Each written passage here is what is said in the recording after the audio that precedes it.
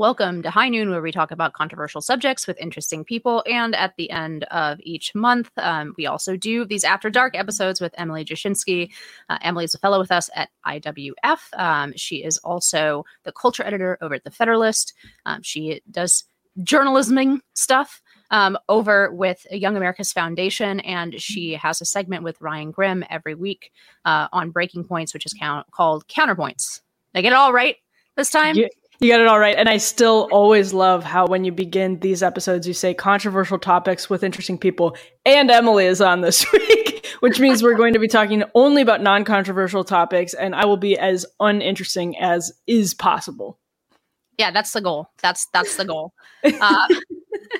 Well, in the lineup of topics that we have that are totally uninteresting, actually, speaking of uninteresting topics, I will confess to being completely bored about the debt ceiling fight. I do not want to hear any more about it. I know that you actually have important things to say on it. But the debt ceiling fight and the kickoff to the 2024 primary on the Republican side are both topics that really don't want to spend much time on. That being said, there have been some important developments in that race. Ron DeSantis this month has formally entered the race. But I did want to get especially your perspective, Emily, because you and I know you didn't sort of go into journalism to focus on this, but you do end up focusing on hyper-novelty, on tech stuff, right? And I wanted to get your take on the failure to launch of the Twitter Spaces thing. Not from the perspective of how it's going to hurt Ron DeSantis, because that may be true, but I'm just not interested in it. Because it seems like there was all this wind at the sails of Twitter as basically launching itself as a new media company. It's obviously what Elon Musk envisions for the platform. And then we have Tucker all but saying outright that he's going to bring his show directly to Twitter when he comes back, right? And then you have the announcement of a major presidential campaign that's supposed to be on Twitter, and it goes badly wrong. Well, I mean, the DeSantis camp is spinning it as we had so many people that we crashed the servers. But, you should be anticipating that kind of stuff. You should have been. It looks sort of like amateur hour. Does this hurt the sort of attempt to make Twitter a real competitor in this media ecospace or whatever ecosystem versus more legacy outlets versus cable TV, et cetera, et cetera? I think it does, because the people who would make those decisions are the ones that paid closest attention to what happened last week. As we're taping this, that was last week. That was last Wednesday. So I think, if you're at another campaign and you're deciding whether or not to get in the space, and you see that Twitter, even knowing for a period of days they were going to be hosting a high profile conversation, just wasn't prepared to do it yet.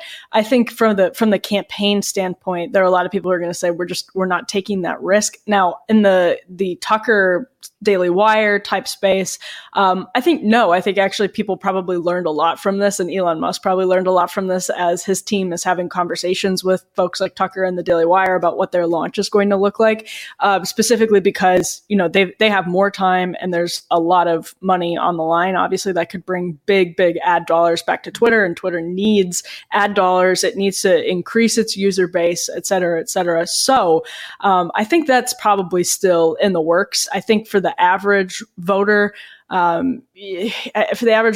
think our memories as voters are so short that this is already out of the news cycle. I think we've seen that. Maybe it's sunk into some people's minds that, Trump he got some good dunks in on DeSantis. If you're in it for the memes, Trump got the upper hand there.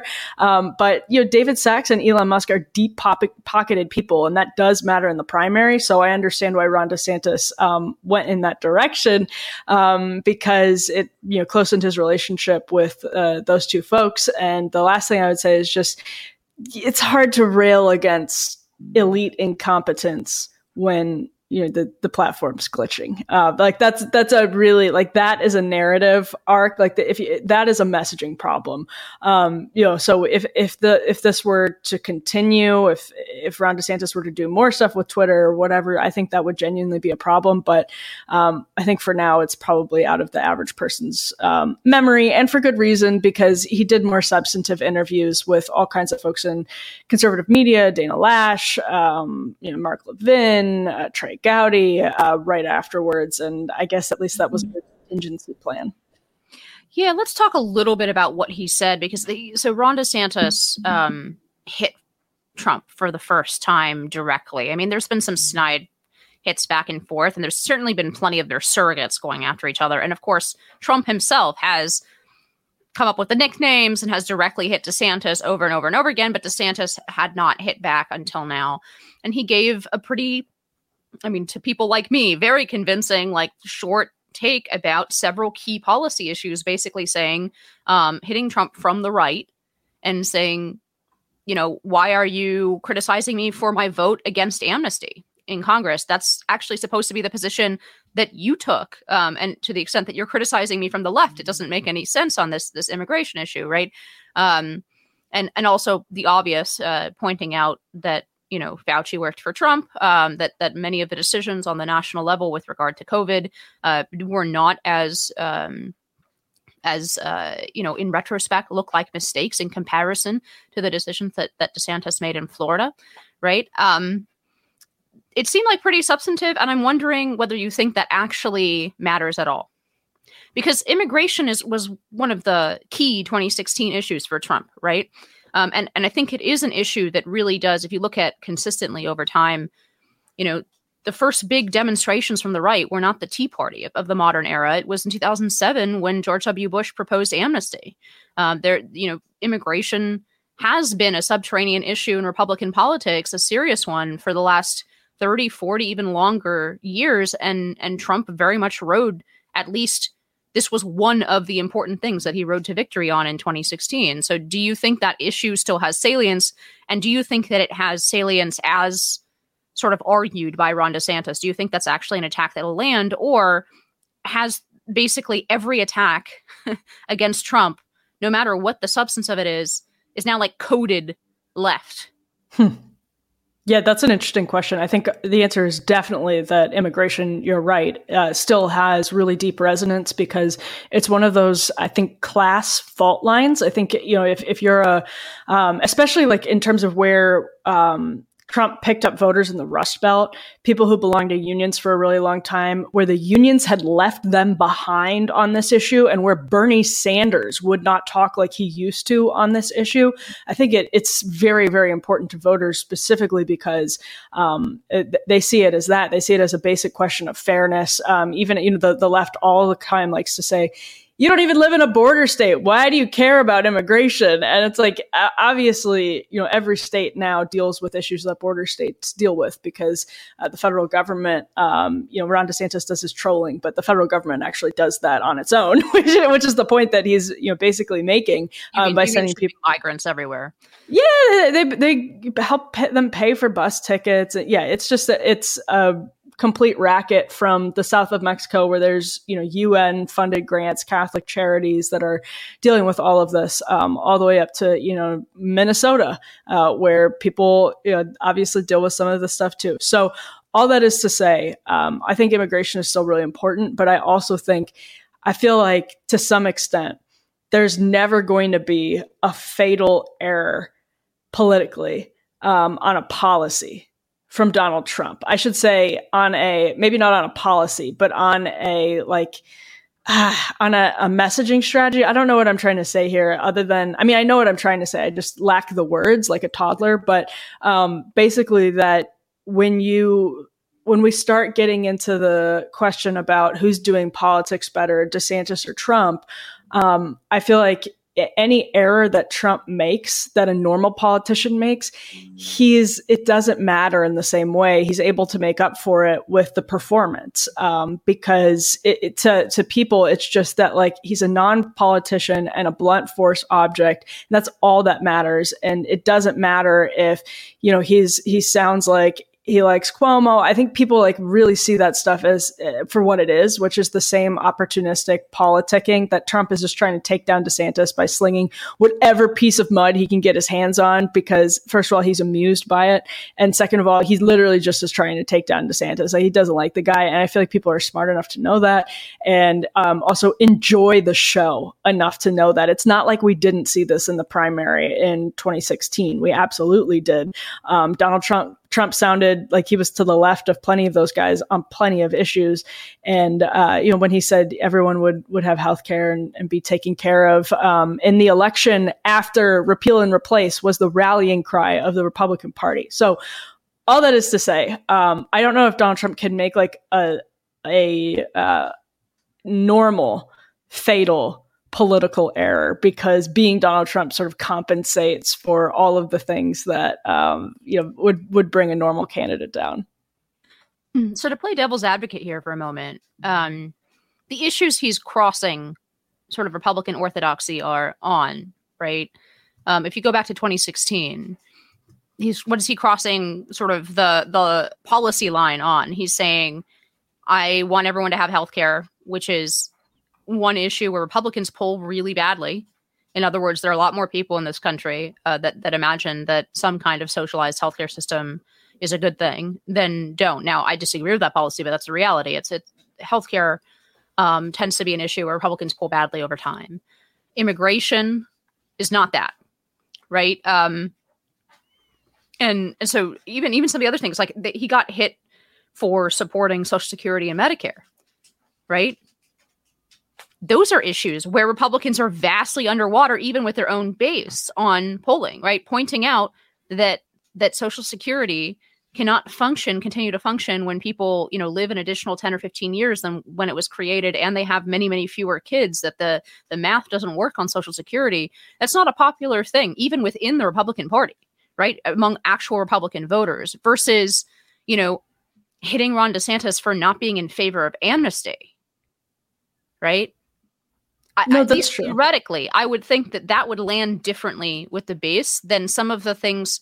So the things that they hit Donald Trump on policy-wise in 2016 and 2015 seem to me to be, at least in retrospect, things that, leaving aside whether they're good or bad, right, for a moment, but just in terms of the politics, things where the Republican Party platform was quite unpopular even with their own base. And so hitting, Trump for failing to stick to that orthodoxy was very unsuccessful, versus hitting him for, now flipping and being in favor of amnesty. I mean, that was one of his core issues, and it's an issue that is rightly unpopular with the Republican Party base, no?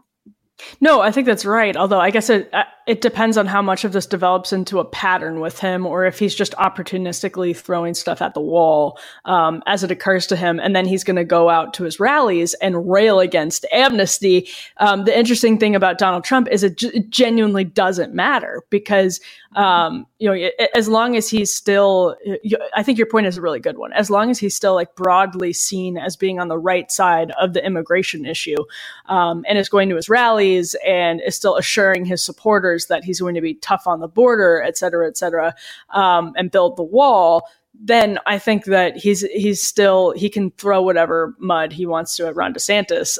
That's my expectation. I think that's my expectation, trying to have learned from 2016. I do think, anytime you try to learn from 2016, you also run the risk of potentially overcorrecting. And that's something I've definitely seen some people do. But I will say, I think he just is able to get away with that stuff so long as he continues to the point you made, actually sound when he's not in attack mode, like he's on the right side of the issue. Now, one big lingering question of all of this is for Donald Trump. He now has the disadvantage of having been president, of campaigning for president, having been president. So this crazy, fantastical idea of the host of Celebrity Apprentice becoming president, and that what if is not on voters' minds anymore. I think that was really powerful. And, folks know, for instance, that there is no giant wall on our southern border. That I think is a fair counterpoint to what I'm saying, because people might be like, well, I mean, you're talking about amnesty and you didn't build the wall. That I think is a legitimate counter argument. So I mean, I don't know if it'll work or not, but my sense is that the best case that DeSantis can prosecute against Trump is going to be basically the one he laid out in that interview, which is Donald Trump said a lot of funny things, a lot of true things, a lot of great things. He did not follow through on some of his most important core promises. And if I were, and I'm, thank God I'm not a political consultant, so take this with a grain of salt. But, the two most potent issues that I would hit him on would exactly be immigration and failing to build the wall and follow through on that. And crime. I think the public sentiment on crime, especially in the Republican Party, has shifted so far. Maybe it was never in line with that sort of libertarian criminal justice reform, whatever first step act like vibe is. But I think it's a very legitimate, and actually that's a good question. I don't know how Ron DeSantis voted on the First Step Act. Was he still in Congress by that point? That is a great question, because I think that was fairly early. Yeah. I'm not sure. I can look it up right now. Yeah, you look it up and I'll keep people entertained while you find that answer, because obviously if Ron DeSantis voted for the First Step Act and he was still in Congress, that is just a complete, he can't be the one to throw that missile then. But I do think it's a potentially potent line of attack to say, look, you let more criminals out of jail. That is what this First Step Act did. And I would like to see it get, I guess my perspective on the whole primary, like how this primary is going to play out, I could see it being very helpful for the Republican Party if it puts to bed a lot of this sort of establishment, old pre-15 Republican Party ideas, right? When Nikki Haley fails to top whatever 6%, when Tim Scott's messaging doesn't go very far, right? I think there could be something positive in the Republican Party if you have Trump and DeSantis essentially trying to outdo each other on this more aggressive agenda, and trying to say which one of them will be the best leader for the party. Maybe that's based on pure charisma and trust. Maybe it's on policy. We have that debate, right? I think that could be very positive for the party. If, on the other hand, basically it becomes a primary in which a lot of the very important things that Trump brought in, or at least opened up the Overton window on in American politics, get shoved back in to the closet because Trump is now using them to hit DeSantis, right? Or using those issues to hit DeSantis. I think that could be really bad.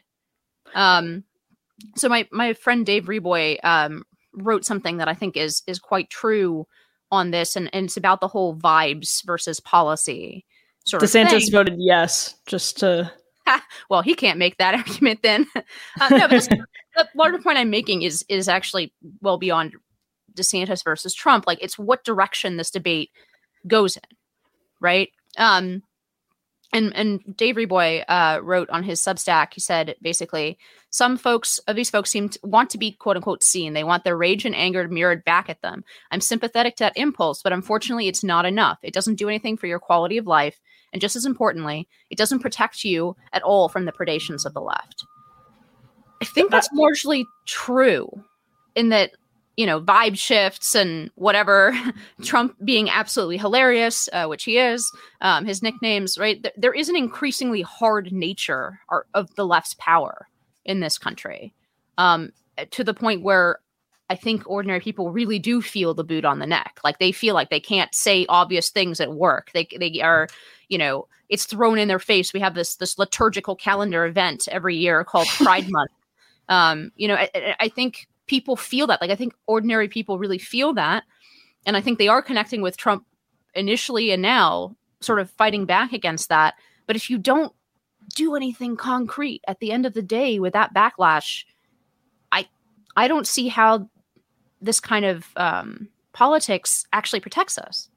Yeah, and Reboy is obviously like aggressively Team DeSantis, and he's strongly no problem with that. He's I think an effective defender of DeSantis, and the argument is, from my perspective, that particular argument is true, because Donald Trump's attacks we've already seen it happen just in the sort of very online Twitter space, which is obviously different than the average citizen, but actually pretty reflective of where people who are in positions of power spend their virtual time.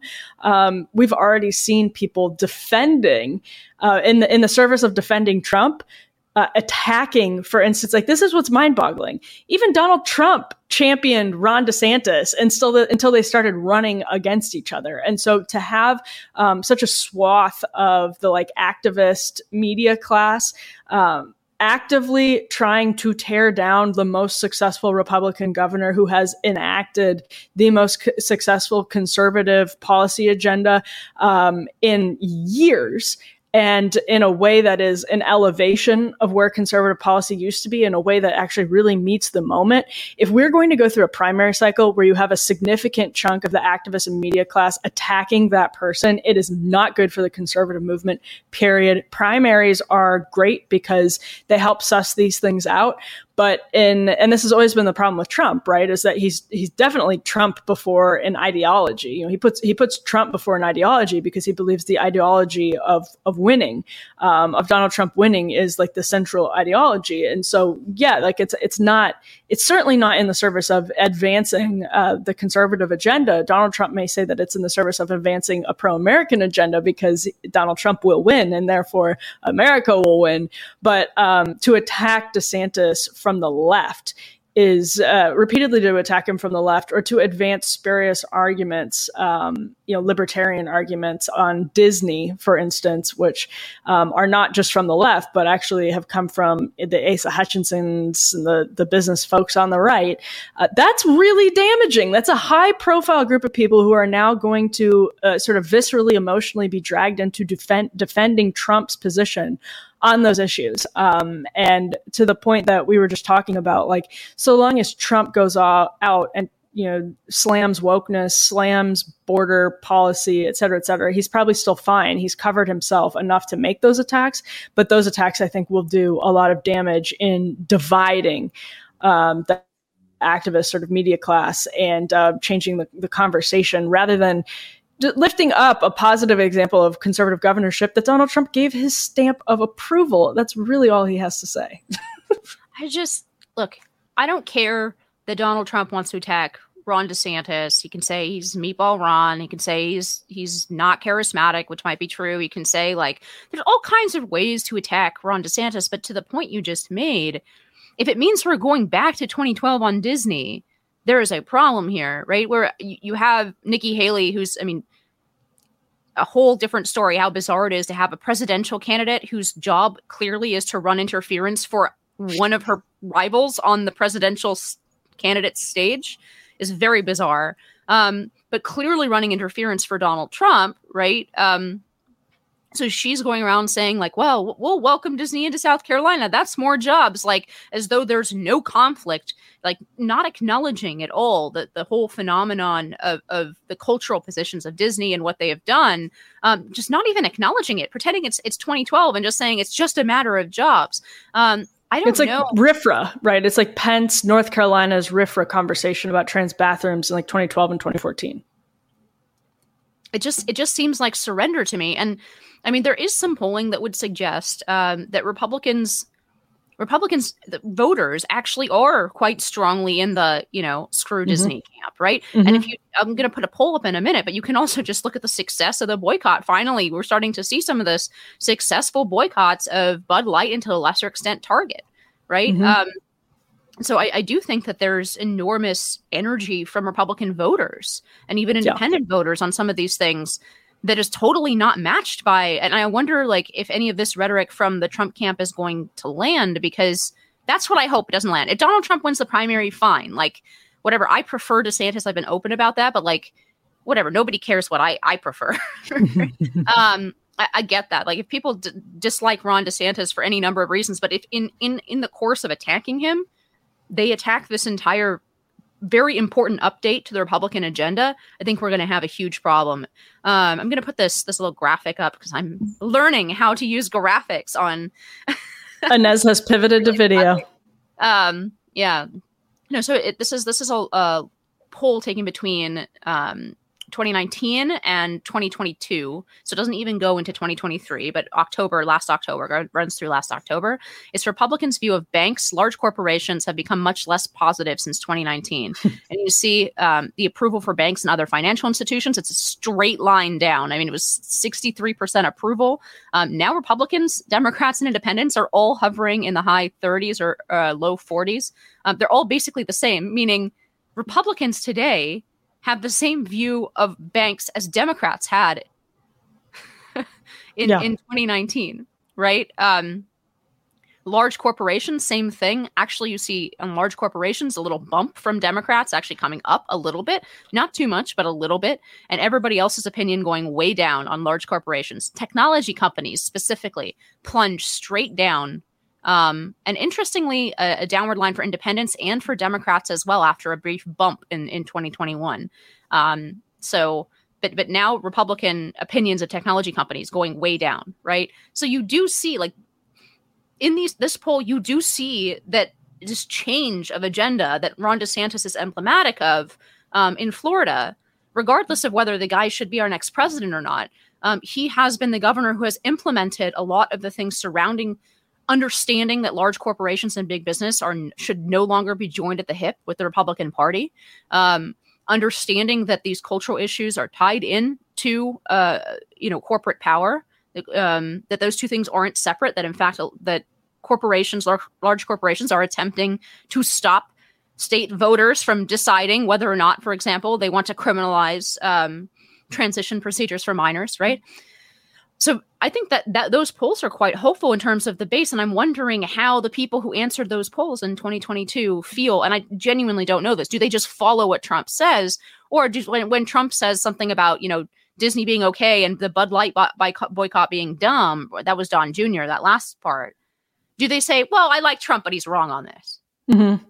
Well, so I was thinking as you were talking about this, I was in a poor white rural area of the country this weekend, and as I was driving, saw a sign that said, "If you aren't for Trump, you're trespassing," and then a stop sign that somebody had graffiti spray painted on FJB for F Joe Biden, and immediately my thought was, that's cultural. That is not economic. That is not about, people wanting Joe Biden to, like, for instance, like if Joe Biden had so many, like he has done so much welfare through COVID, basically. He has been, in terms of those like safety net programs, very generous. And it's true, his economy sucks, and I'm sure that's part of this.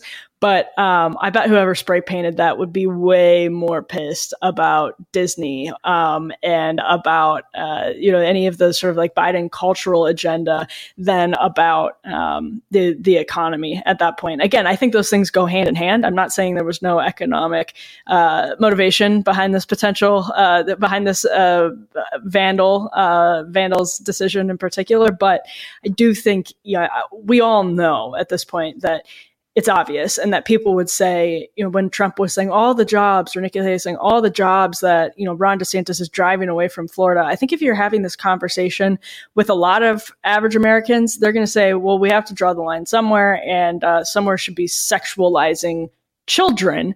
And that's probably resonant, that like, this is something the left gets wrong a lot. I think it's something Bernie Sanders' campaign got wrong, is that, it's a very Marxist conception of the working class, that what they prioritize will necessarily be their economic needs, because those are sort of tied in a Maslow sense to survival, et cetera, et cetera. I mean, people see culture in the same way. People see culture as sort of fundamental to their ability to survive as an American, and to be. And it's also their taxpayer dollars. Like, it's the money that you're taking out of their pocket and giving to Disney as a subsidy. So anyway, All that is to say, I think you're correct that there is a line that most Republican voters, people who are going to vote in a Republican primary, they're going to draw it at Disney. And it's a really poor attack on DeSantis. It's not a powerful attack on DeSantis, but it's a destructive attack on DeSantis to the extent that it mobilizes people in the conservative movement to defend the attack and go on offense against good policy that most people agree with from Ron DeSantis. Yeah. Let's keep going with that thread about sort of culture and economics, and then the primacy of culture. I've said, and it's become my like TM line, right? Like my trademark, but the culture war is the big tent.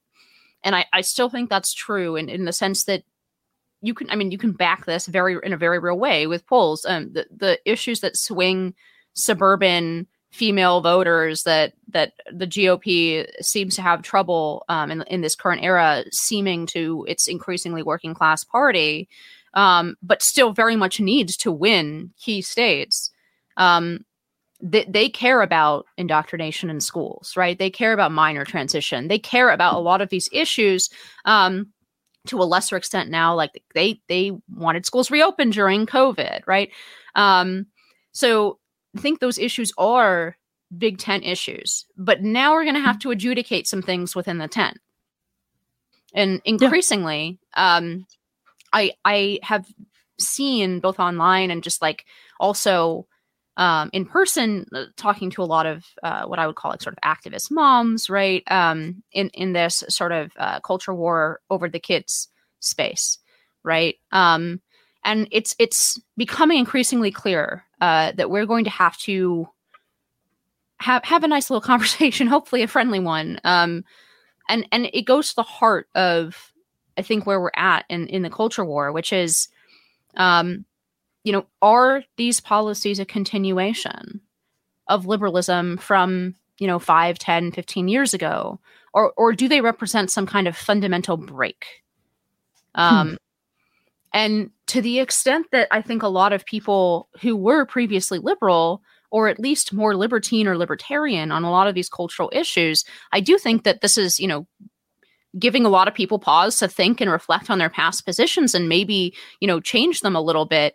But there's also this corresponding reaction from some of the allies on the center left to like redouble down on purity politics and separating themselves from the dumb Christian hicks.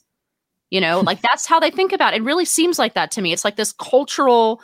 Mm-hmm. It's kind of like, do you remember the Harper's letter about free speech, where they had to spend 3 paragraphs announcing Trump before they even get to the point of the letter, right? Yep. It's like this reflexive purity politics thing to dunk on the Christian right and the moral majority. And the line of argument is basically, yes, I'm against this current iteration of the cultural left, but that's totally different. I'm very much in favor of everything that came up to right 5 years ago. But then something crazy happened, right?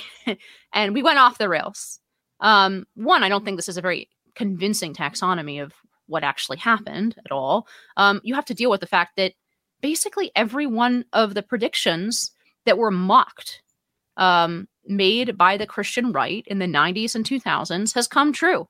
If anything, they undersold the slipperiness of the slope, right? And it just seems to me to be both politically dumb to like start this fight with religious conservatives, but also like just fundamentally it seems backwards to me. Like you should be the one apologizing to the Christian right because they were right and you were wrong.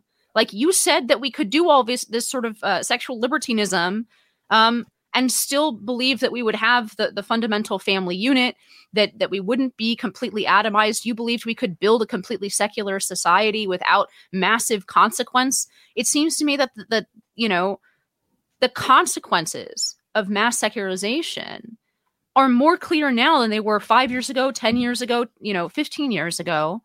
That sort of aimlessness and meaninglessness and inability of the West to actually replicate itself, to have children and to, advance itself unapologetically as a civilization worth defending. All of these things seem to me to much more clearly be connected now than they were before. And yet choosing this time to return to a kind of new atheist, whatever, hardline separation about, dumping on the Christian right seems, one, completely passé to me, like how many of them are left, right? And two, it seems to me I'm like a complete opposite posture. Like if I'm trying to build a coalition with people who are right about where we are 15 years ago, the way to do that is not to like flip the bird to their face and try to play some kind of purity politics where we still pretend that they're icky.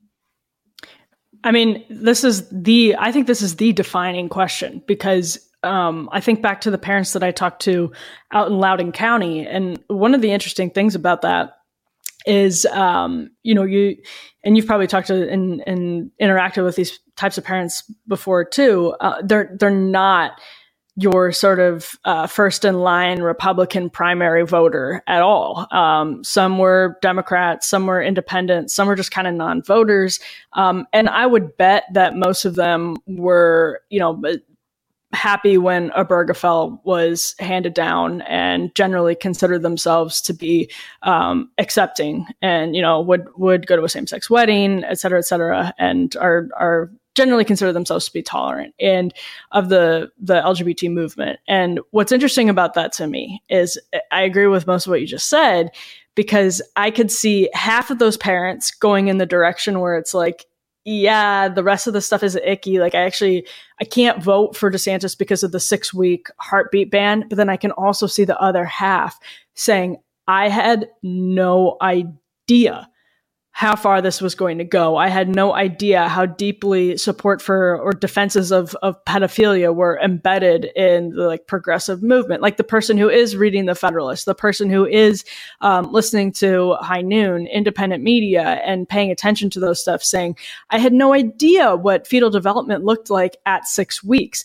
And suddenly the floodgates are open because the gatekeepers have been disproven to them. And the question is whether there's any way to make that coalition work. I think the answer in the short term is yes. I think you have an example in both Youngkin and DeSantis, who were able to just message it themselves in a way that makes sense to people. I think in the long term, we're seeing this play out in kind of the arc of Jordan Peterson's life. Very, very interestingly, I think somebody who's came in through a very, very normal gateway that a lot of other people came in to starting question their priors, question the left, which was compelled trans pronouns. That's what really made him famous, is when he spoke up against that in Canada. And then, it just totally started exploring the world, and he's exploring Christianity now. I think that's going to represent some percentage of the population you're not able to reconcile with another percentage of the population in a political party or movement long term. And I think so many Americans are so deeply influenced by years and years and years of cultural conditioning that it's going to be basically impossible to get it out of, if that's your moral compass, you either double down on it or you throw it all out because you realize it's all fake. And so I can see it going in two different directions, but I think no matter what, it will go in two different directions. It's not like most people are suddenly going to be like, oh, why is, what's the deal with Obergefell? So I think that's probably the most interesting question, period. And we talked about it on NatCon Squad today because of the James Lindsay stuff and the Yoram Hazony, James Lindsay backlash, or back and forth. But I really think it's important for people not to hide what the real agenda here is. And just one last thought is that on Breaking Points last week, Crystal Ball and I were having a conversation about Mary Margaret Olahan's story about News Corps and their corporate handbook. And Crystal said, well, this story shows that it was never just about children, right? Like conservatives say it's just about children, but when free adults want to do what makes them happy and have their own autonomy, it's conservatives are coming for that too. And I think it's important for conservatives to say yes, and to say a resounding yes, that compelled speech, the freedom to use single-sex spaces, that stuff is absolutely on the chopping block. So that's just one example. Yeah, I mean, so I have a couple other examples. I think it's important in the entire trans debate, and I try to return to this when I have the opportunity to make these kinds of arguments in a more mainstream space. I never thought that the firewall between adults and children was going to hold. I think it's absurd to say that we're going to celebrate this idea in every ad. We're going to have people come to the White House, right? We're going to celebrate. We're going to light the White House in the trans flag colors or whatever it is, right? And then to say, well, but wait till you're 18, right? All you're going to accomplish, which I'm not saying is nothing, all you're going to accomplish is that there'll be some percentage of people who change their minds between 15 and 18. Right? But 18 is still a pretty vulnerable age, right? There's going to be a whole lot of people just getting irreversible surgery which they would regret just as much in 10 years as if they had it at 16, because the problem is not fundamentally, yes, it's important. There is an important legal distinction between children and adults in any society, right? But the issue here is truth. Can you change your sex? What do these surgeries do?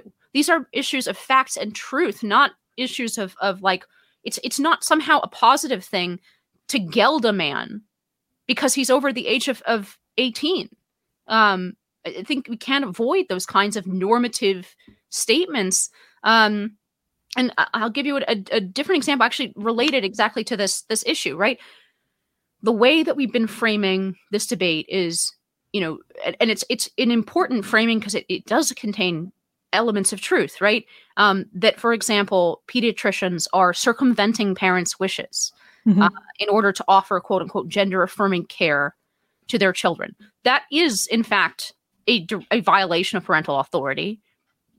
But we started violating parental authority in matters like this a long time ago, in the 90s and in the 2000s, when we, and by that I mean liberals for the most part, and with relatively few objections outside of this moral majority sort of Christian right, we did that about birth control and abortion, right? In 2000, I think it was 2008. Yeah, I'm pretty sure. I think it was even the same time, the same year that voted down gay marriage in California. They also passed the quote unquote right for 15 and 16-year-old girls to get an abortion without their parents' knowledge. And for a long time, it's been considered best practices for pediatricians to offer birth control to teenagers, even when their parents don't want them to have that. Right. And this has been all completely accepted. And my question is, if we're talking to some of these James Lindsay style anti-woke centrists or Democrats, right? The question is, if you're making the parental authority argument with regard to transition, what actually is the difference? I think I can make a difference because I will say, okay, but one is permanently mutilating, right? But I don't. I mean, we already violated the firewall where parents, except in cases of provable abuse, that parents make the medical decisions for their children. We already violated that in the name of more 90s or centrist liberalism a long time ago.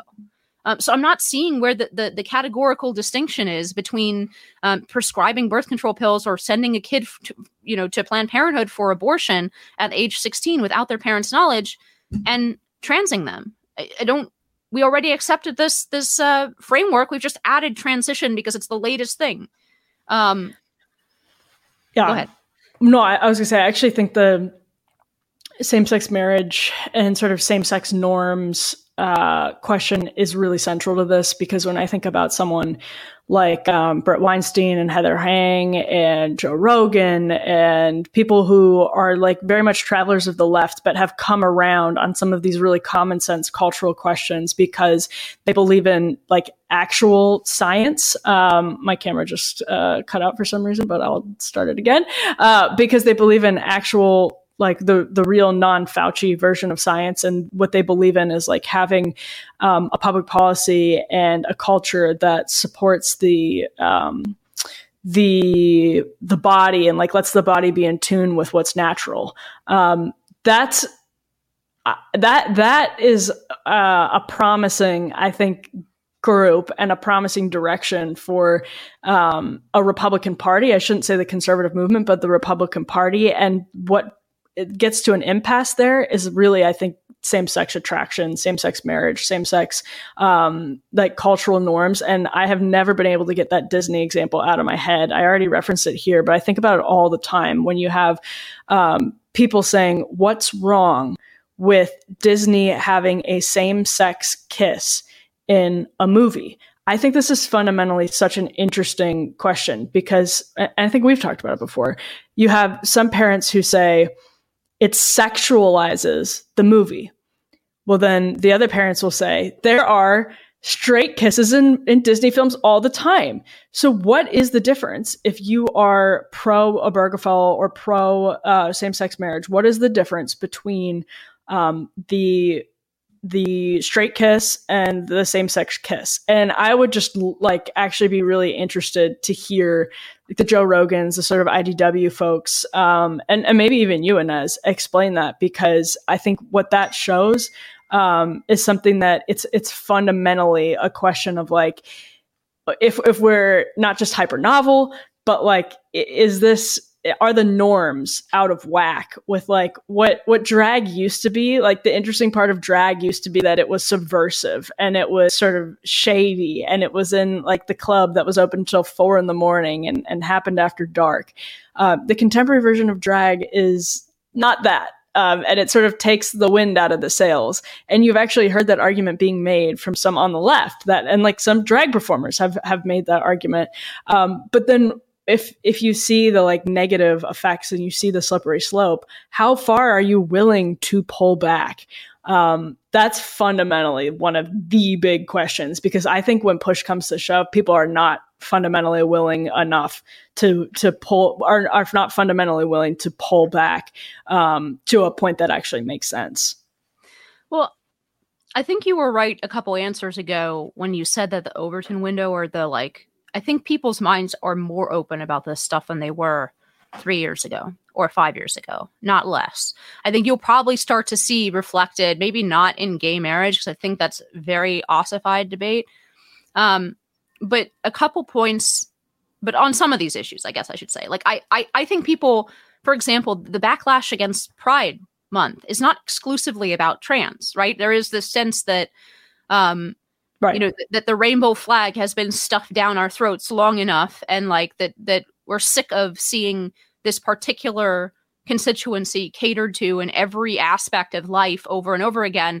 I think that backlash is somewhat broader than the specific point, especially about kids and trans. So about, I think you're actually alluding to the way that I think about this. You're alluding to Polia and to the distinction between the mainstream and counterculture. And I think that's really, to my mind, that's where I balance some of these things. My, you know, I know this sounds so fake and gay, but like my desire for some genuine tolerance, right? For sexual minorities, for a certain kind of like sexual expression that may lead to, you know, may lead to, for example, like good art, and so that's not exclusively about homosexual sexual minorities, right? It could just be that, you know, what you just supported was dunking a crucifix in urine. Yes, absolutely. Actually, I had Justin Lee on this podcast, and we were talking through what would happen if you I almost want to do it, but I know that I shouldn't do it. But I almost want to see what would happen if you put the pride flag in urine, like just duplicated exactly the art, and see what happens and what the response is, and make the government pay for it. Christ, yeah. So I think it could be a very interesting experiment, perhaps itself performance art. Anyway, I do think that like there is a certain role in society, and if you look backwards into like ancient societies, for example, or for a certain amount of seaminess and sort of erotic underbelly of society. The question is whether it should be asserted as normal, as mainstream, and as an example for what people quote unquote ought to do when they grow up. And I think that goes to the question you had about the gay kisses in Disney movies and stuff like that, right? I think there is a difference. between seeing like two 16-year-old characters, a boy and a girl kissing and two boys kissing. I actually think there is a difference. And there are a lot of conservatives who are not willing to admit that. And the difference is because most children will not be gay. They will not grow up to be gay, right? That it's important to assert a sense of normalcy and mainstream sensibility about these things. And they can, and if they are gay, they can find it later, right? It's not like it doesn't exist. It just does. I think the answer here and the balance between some kind of tolerance and not wanting to live in Uganda, right? And putting it in mainstream Disney movies for children, I think actually that is a perfectly tenable argument to make, that it should exist, but it should be somewhat relegated to the fringe of society. It should be allowed, but not endorsed. This is the third way. You may have just convinced me that there is a cultural third way, because that is a great answer to the question. From I think a secular perspective, is like, what is a norm and what isn't a norm is entirely different from what should be tolerated and what shouldn't be tolerated. And I, as a Christian, would still say that gets you into sort of a sticky situation when trying to say, but we don't have to have that like debate here. But that would be the response that a Christian would have, is like, and I could see maybe somebody like Patrick Deneen or Adrian Vermeule having, which is like fundamentally, well, if we don't believe that it's healthy, why would it be state sanctioned? But all of that aside, if people from like a secular vantage point, a pro-LGBT vantage point, are willing to say that something shouldn't be normalized, that I think actually means you can have common cause, even if you don't roll it all the way back or go, full Christian nationalist. Look, I don't think that this goes back to the definition of what liberalism actually is, right? Because under it seems like under the definition of a lot of the people who are attacking quote unquote Christian nationalism, like James Lindsay, there's no part of American history where we've been a liberal republic until 1968, right? Even going back to the founding, where you had laws that were superficially like what Uganda passed now, right? The death penalty for homosexuality, exceedingly rarely enforced. We were not chopping people's heads off for engaging in private homosexual activity in America, for the most part. Heads off never, but I don't think there were almost no actual executions. And actually, a nice throwback to if you'll have to ask Naomi Wolf that. Yeah. Oh, where are we going to be? Yeah, that was in the UK system, but she found out that sentence executed didn't actually mean that they executed people. It just meant that the case was closed, right? So yeah, I don't think we have there are various levels of sanction for sort of non-normative activity, starting from the mere cultural sanction of not putting it in children's movies or not teaching it to third graders, and going all the way to enacting laws, and then going all the way to actually tyrannically enforcing these kinds of laws, right? With the death penalty or whatever. There's like a huge swath of politics in the middle there, that I think is worth exploring. And again, like, because I also went back and forth on this. I don't have any. I don't really want to live in a society that ruthlessly enforces sort of Christian moral norms by law, right? That being said, I do want to live in a society that enforces and normatively enforces certain, I guess you can call them Christian. I think that they're broader than Christian, but that actually, I don't think you can get away from asserting a normative vision of the common good. And I think with regard to these matters, I think it's totally fair to say, well, the version of the common good that we're asserting is that it's good to be straight, to grow up, get married, have children in the context of marriage, right? The fact that people live their lives in different ways than this, we don't need to, throw them in jail for doing so, but we should normatively discourage it by saying this is the ideal, right?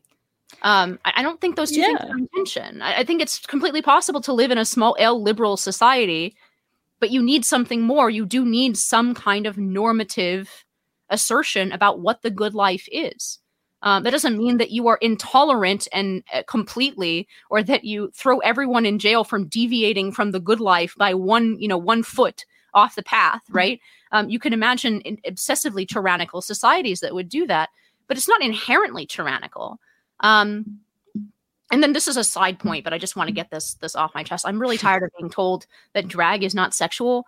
Of course, drag is sexual. It has always been sexual. And if you call it not sexual, what you're telling me is that your notion of the sexual is exclusively pornographic, right? Unless something raises to the level of pornography, it's not sexual. Because that's basically what people are saying. Oh, because they don't actually show their junk, it's not sexual. Okay, that's not the definition of sexual. That's the definition of pornographic. I think, that's super interesting, because there's so many different directions to go off of there. It's interesting because I think I can see this again going in a couple of different ways, where I actually wonder if your average, Obama Trump voter, or maybe even Obama Biden voter, who really doesn't like the cultural stuff but puts up with it for various different reasons, or I don't know, you're like your average American. It's like, can you have a version of the United States that is, without bringing back sodomy laws? Can the evolution of the country, in some ways, devolve without also necessarily bringing sodomy laws into the package? And that is, I think that's a fascinating question. And I don't know the answer to that question. I don't think we can go back, period, because I think the average voter is so saturated with cultural conditioning that anything that is anti-gay is fundamentally going to be a roadblock for them. But maybe I'm wrong on that. I could be totally wrong on that. And based on everything, the argument that you just laid out, I very well may be wrong on that. But I think you're definitely right about where that voter that you're describing is. I think there is exactly zero political energy behind bringing back sodomy laws in the United States. There's barely any energy around, putting age restrictions on pornography in the United States. So I sincerely, I'm not sitting around worried about whether or not the states are going to tomorrow start passing sodomy laws again. Right. That being said, sodomy laws were on the books for most of American history. They weren't ruthlessly enforced for the most part. And the case Lawrence in 2005 that struck down the constitutionality of those laws, they actually had to arrange for enforcement, basically with a friendly prosecutor, right? So a prosecutor agreed to prosecute Lawrence for sodomy so they could bring the case to the Supreme Court, because there was no functional prosecution of sodomy in 2003 in Texas. And if people tell you that there was, they're lying. There was no hellscape where they were chasing down the gays in Texas. It wasn't modern Florida. That being said, the last serious enforcement of those kinds of laws that I can think of in our history was probably in the 1960s or early 1960s and 50s more, in public gay bars. Right. And again, this is not where I am. I'm totally fine with having gay bars, right? Public gay bars. But it's to say that a state that has a statute like that on the books is quote unquote illiberal is to exclude the entire history of the United States and most of the world from ever being liberal. We basically never had a liberal state until the last 20 years.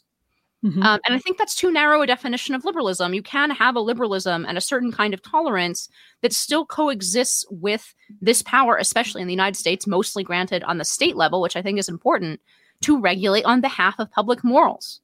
This was totally non-controversial, both constitutionally and culturally in the United States until the late 60s and the 70s.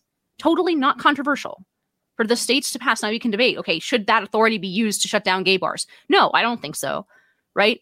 But that authority exists, and it's not illiberal to live in. That's not the purpose of, for example, the Bill of Rights of America is not to protect gay bars. It isn't. They're only incidentally protecting gay bars. No, it's a blessing of liberty.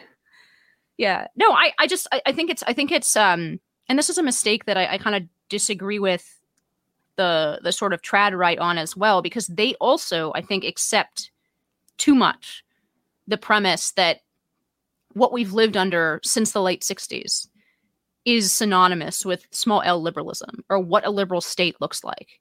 And so therefore they have to place the nexus going all the way back to Thomas Jefferson, right? Even though Thomas Jefferson wrote plenty about how it was necessary to have laws against homosexuality.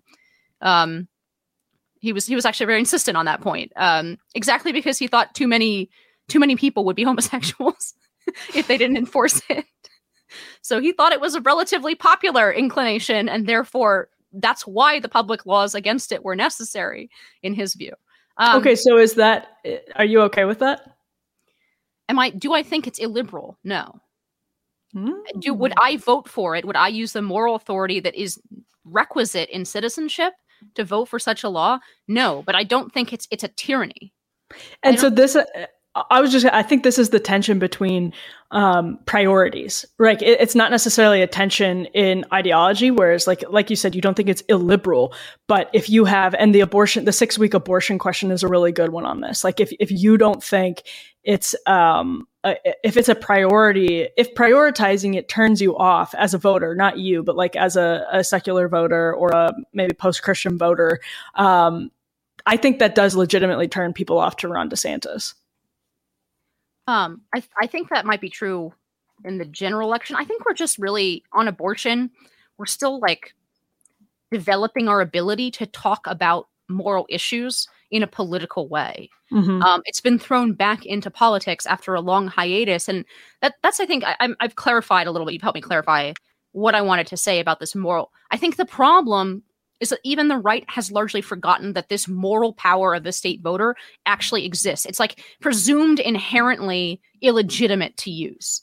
It's illiberal and illegitimate to use, when the reality is that this moral power to regulate existed in the state level. It is, the phrase is for health, the state has the power to regulate for health, safety, and morals, right? That it was used in the United States in 1,000 different ways. We're talking about sodomy laws, but we can just easily have a conversation about obscenity, right? And pornography. That was a totally accepted power that, in fact, the tyranny would have been to take that power to make declarative statements, normative statements as a people. In our system, we do this democratically on the state level, to make moral statements through law. That is now presumed inherently illegitimate to do in a liberal society. And I think we've seen what the result is, and that is there's always some kind of normative declaration of culture and law. What has happened is the left has filled it. The left is the one that has made the declarative moral statement. For example, about homosexuality, about obscenity, about any one of these things. It's no longer considered legitimate for the citizens to get together, vote, and decide what they want these moral laws to be. It's that if the right passes this, it's considered an imposition, and if the left, by default, advances their moral propositions, which are not neutral and have content, that's illegitimate, when in reality, the way we should be hashing these things out is with our neighbors. Like, it is that process exactly that makes up politics. It's when me and my neighbors get together and decide, okay, well, do we want to have a gay bar on the corner? Is that going to be publicly acceptable? Okay, well, how about pornography, right? You can say yes or no to any of these questions, but it's not an illegitimate discussion. And that's what bothers me. It's like been placed out, and abortion has suddenly been thrown back into the quote unquote legitimate discussion. And I think what's happening now, where Americans are actually starting to have to decide for the first time in 30 plus years, right, 40 years, where they stand on this question, whether they think it should be 6 weeks or 15 weeks or 0 weeks or all the way, post-birth, right? They're actually exercising their moral faculties as citizens in concert with their neighbors to make these decisions. That is, to steal a phrase from the left, that is what democracy looks like. No, I mean, I think that's completely accurate, and sort of a white pill, Inez, is kind of unusual for you. There's something very the black pills. I don't know if we'll be allowed to exercise that faculty, but theoretically, right. No, and yeah, I think that's Okay, so I read the new Patrick Deneen book today, and it's under embargo, so I can't go too deep into it. But he deals with basically all of the questions that we've dealt with in this conversation, and I think in a very, very helpful way. There's to me, there's a real question about whether we can get back to a place where, in all of the country, where neighbor can talk to neighbor, because I think that absolutely does happen in some places of the country. But look, even, typically we have powerful, intolerant elites that are shutting down that discussion. But look what I just said about the Trump sign, where it said, if you aren't for Trump, you're trespassing, which means if you don't support Trump, I don't even want you on my property or in my house. And people have good reasons for feeling that way. But I guess, lack the optimism to see us. I should say it's an open question to me whether we can get to a point where you can hash these issues out. And if the pendulum swings far enough back with enough people that there's critical mass and the country just sort of can take a deep breath and talk about these things, and the best ideas can win out, as is the sort of as is the kind of stated goal of classical liberalism and like mill type liberalism, classical liberalism in the mill sense that, the best ideas in the competition of ideas, the best ones will win out in the marketplace of ideas. And I don't think there's a definitive answer to that question yet. Some people will say it's definitively no. Some people will say it's definitively yes. Of course, this is all just growing pains. I actually just don't think we know. And I think the American experiment is in part an answer to that question. Yeah, no, I very much agree with the last part you said. I'm actually going to have a friend of mine, Alexis Correa, but he's French, which is why his name is hard for me to pronounce. No, but he wrote a really good, I'm going to have him on to talk about this piece. He wrote a really good essay about Schmittian politics and the distinction between friend and enemy, which is, sort of popular, very online lingo for the right now. And he's responding to an essay that's sort of lamenting the Schmittian descent of politics that you're hinting at, right? That neighbor can't talk to neighbor. And he has a very smart take on it that really I thought about and now really agree with him.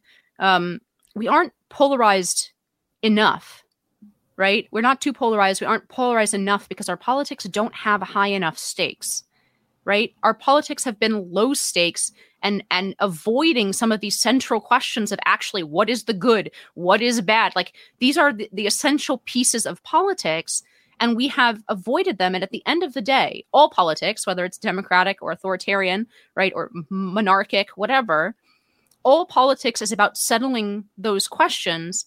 And it forces you to imagine, okay, which normative assertions am I willing to fight and die for at the end of the day? Because that is the result of what happens when politics breaks down. When politics and political systems break down, we only have resort to force.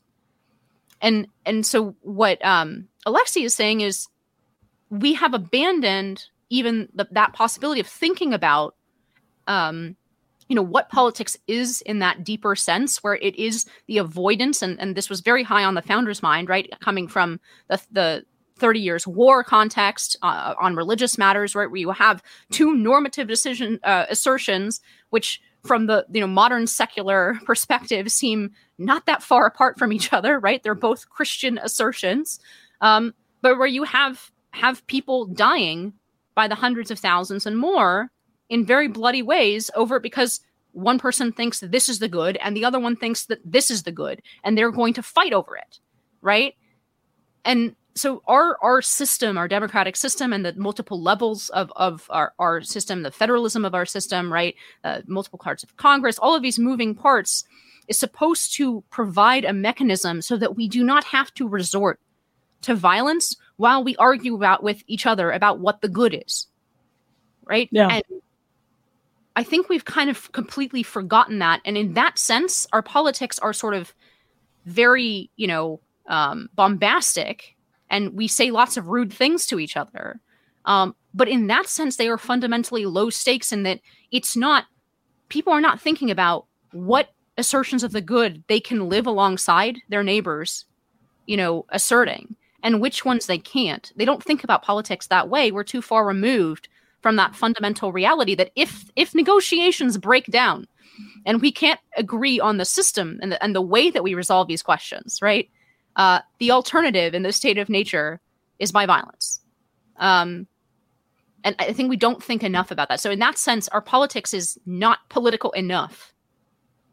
We're completely out of, so to that point, we don't think about this as science and nature, capital S and capital N, but we're so completely out of touch with actual human nature by virtue of modernity and all of the comforts that come along with it. We think, in the words of an actual reverend, that the moral arc of the universe is long and bends towards justice, which is like fundamentally opposed to Christian doctrine. But we think that humans, how often do you hear people say, I believe humans are inherently good. I believe humans are good. Like that is, tell that to somebody in medieval times or the rest of history, and see how they agree with you. Like that's, I think, very much a symptom of comfortable times. And what gives me pessimism about all of this, and where I just fundamentally can't get over it. Like there have been nihilistic ideological movements. There have been countries that dealt with decadence and empires that dealt with decadence in the past. But I do believe there's something fundamentally different about high-tech postmodernism that has given way to this sort of almost accidental nihilism that's really just hedonism, that's like sanctioned hedonism or explicit hedonism, but it's actually just like ultimately nihilism. And that I really worry en masse is so appealing to base human instincts, to the lizard brain, that you can't claw back from it. And, you know, some people would say, well, you can't crawl back from it, comma, with a Republican system of government, with a small r Republican system of government, or with a classical liberal system of government. But you can, if you increase like central state powers and apply them for the good, as you're saying, Inez, that might be some people's argument. I don't think that would be a moral step, but I do fundamentally doubt whether or not, when you're in the post-truth world, like I feel like it's a Rubicon. I should say, I feel like it might be a Rubicon. I don't think we have the answer to this yet, but I think it might be a Rubicon that we can't claw our way back out of because it's so self-defeating. Because once humans are that comfortable and that deluded, they will go willingly into the matrix pods. Yeah, I don't think even changing systems gets you away from this problem, right? There must be at some level a normative assertion, not to be trite, but of the common good, right? And there can be disagreement. Maybe there's a tolerance around the edges for disagreement with that central sort of capital G good that's declared by a society and its government, right? But I'm not sure even changing system gets you away. Like you can say, oh, like if we have a monarch, the monarch declares what's good and the rest of us just have to live with it, right? But I don't think that works the same way in the modern world for all the same reasons that democracy is not adjudicating these questions, right? Like because the veil has been pulled back, because we have this secularized and quote unquote scientific society, like the pronouncements of, I struggle to think that like, for example, an absolute monarchy would actually work in the kind of technological radical world. I mean, what would they say on Twitter about the good that the monarch produces? Or in some fundamental state of modernity, there is no veil enough on anything. I mean, this is the Nietzschean sort of conclusion, right? But there's not enough of a veil on anything. There's nobody with enough authority to declare this or that the good. And I don't think pretending that a monarch would have that sort of authority in the modern age, like I don't think that solves the problem. The problem would be how to create the authority of a monarch to begin with, in a sense. But Emily, thank you so much. This has been a darker and more philosophical so dark than next time we'll do one of those ones where we just insult each other for an hour and people get to be amused by that. There was some of that. Yeah, I'm always here for you, Emily, as the butt of your jokes. Thank you. It's a public service. And thank you to our listeners. High Noon with Ina Stepman, including After Dark, is a production of the Independent Women's Forum. As always, you can send comments and questions to inez.stepman@iwf.org. Please help us out by hitting the subscribe button and leaving us a comment or review on Apple Podcasts, Acast, Google Play, YouTube, or iwf.org. Be brave, and we'll see you next time on High Noon.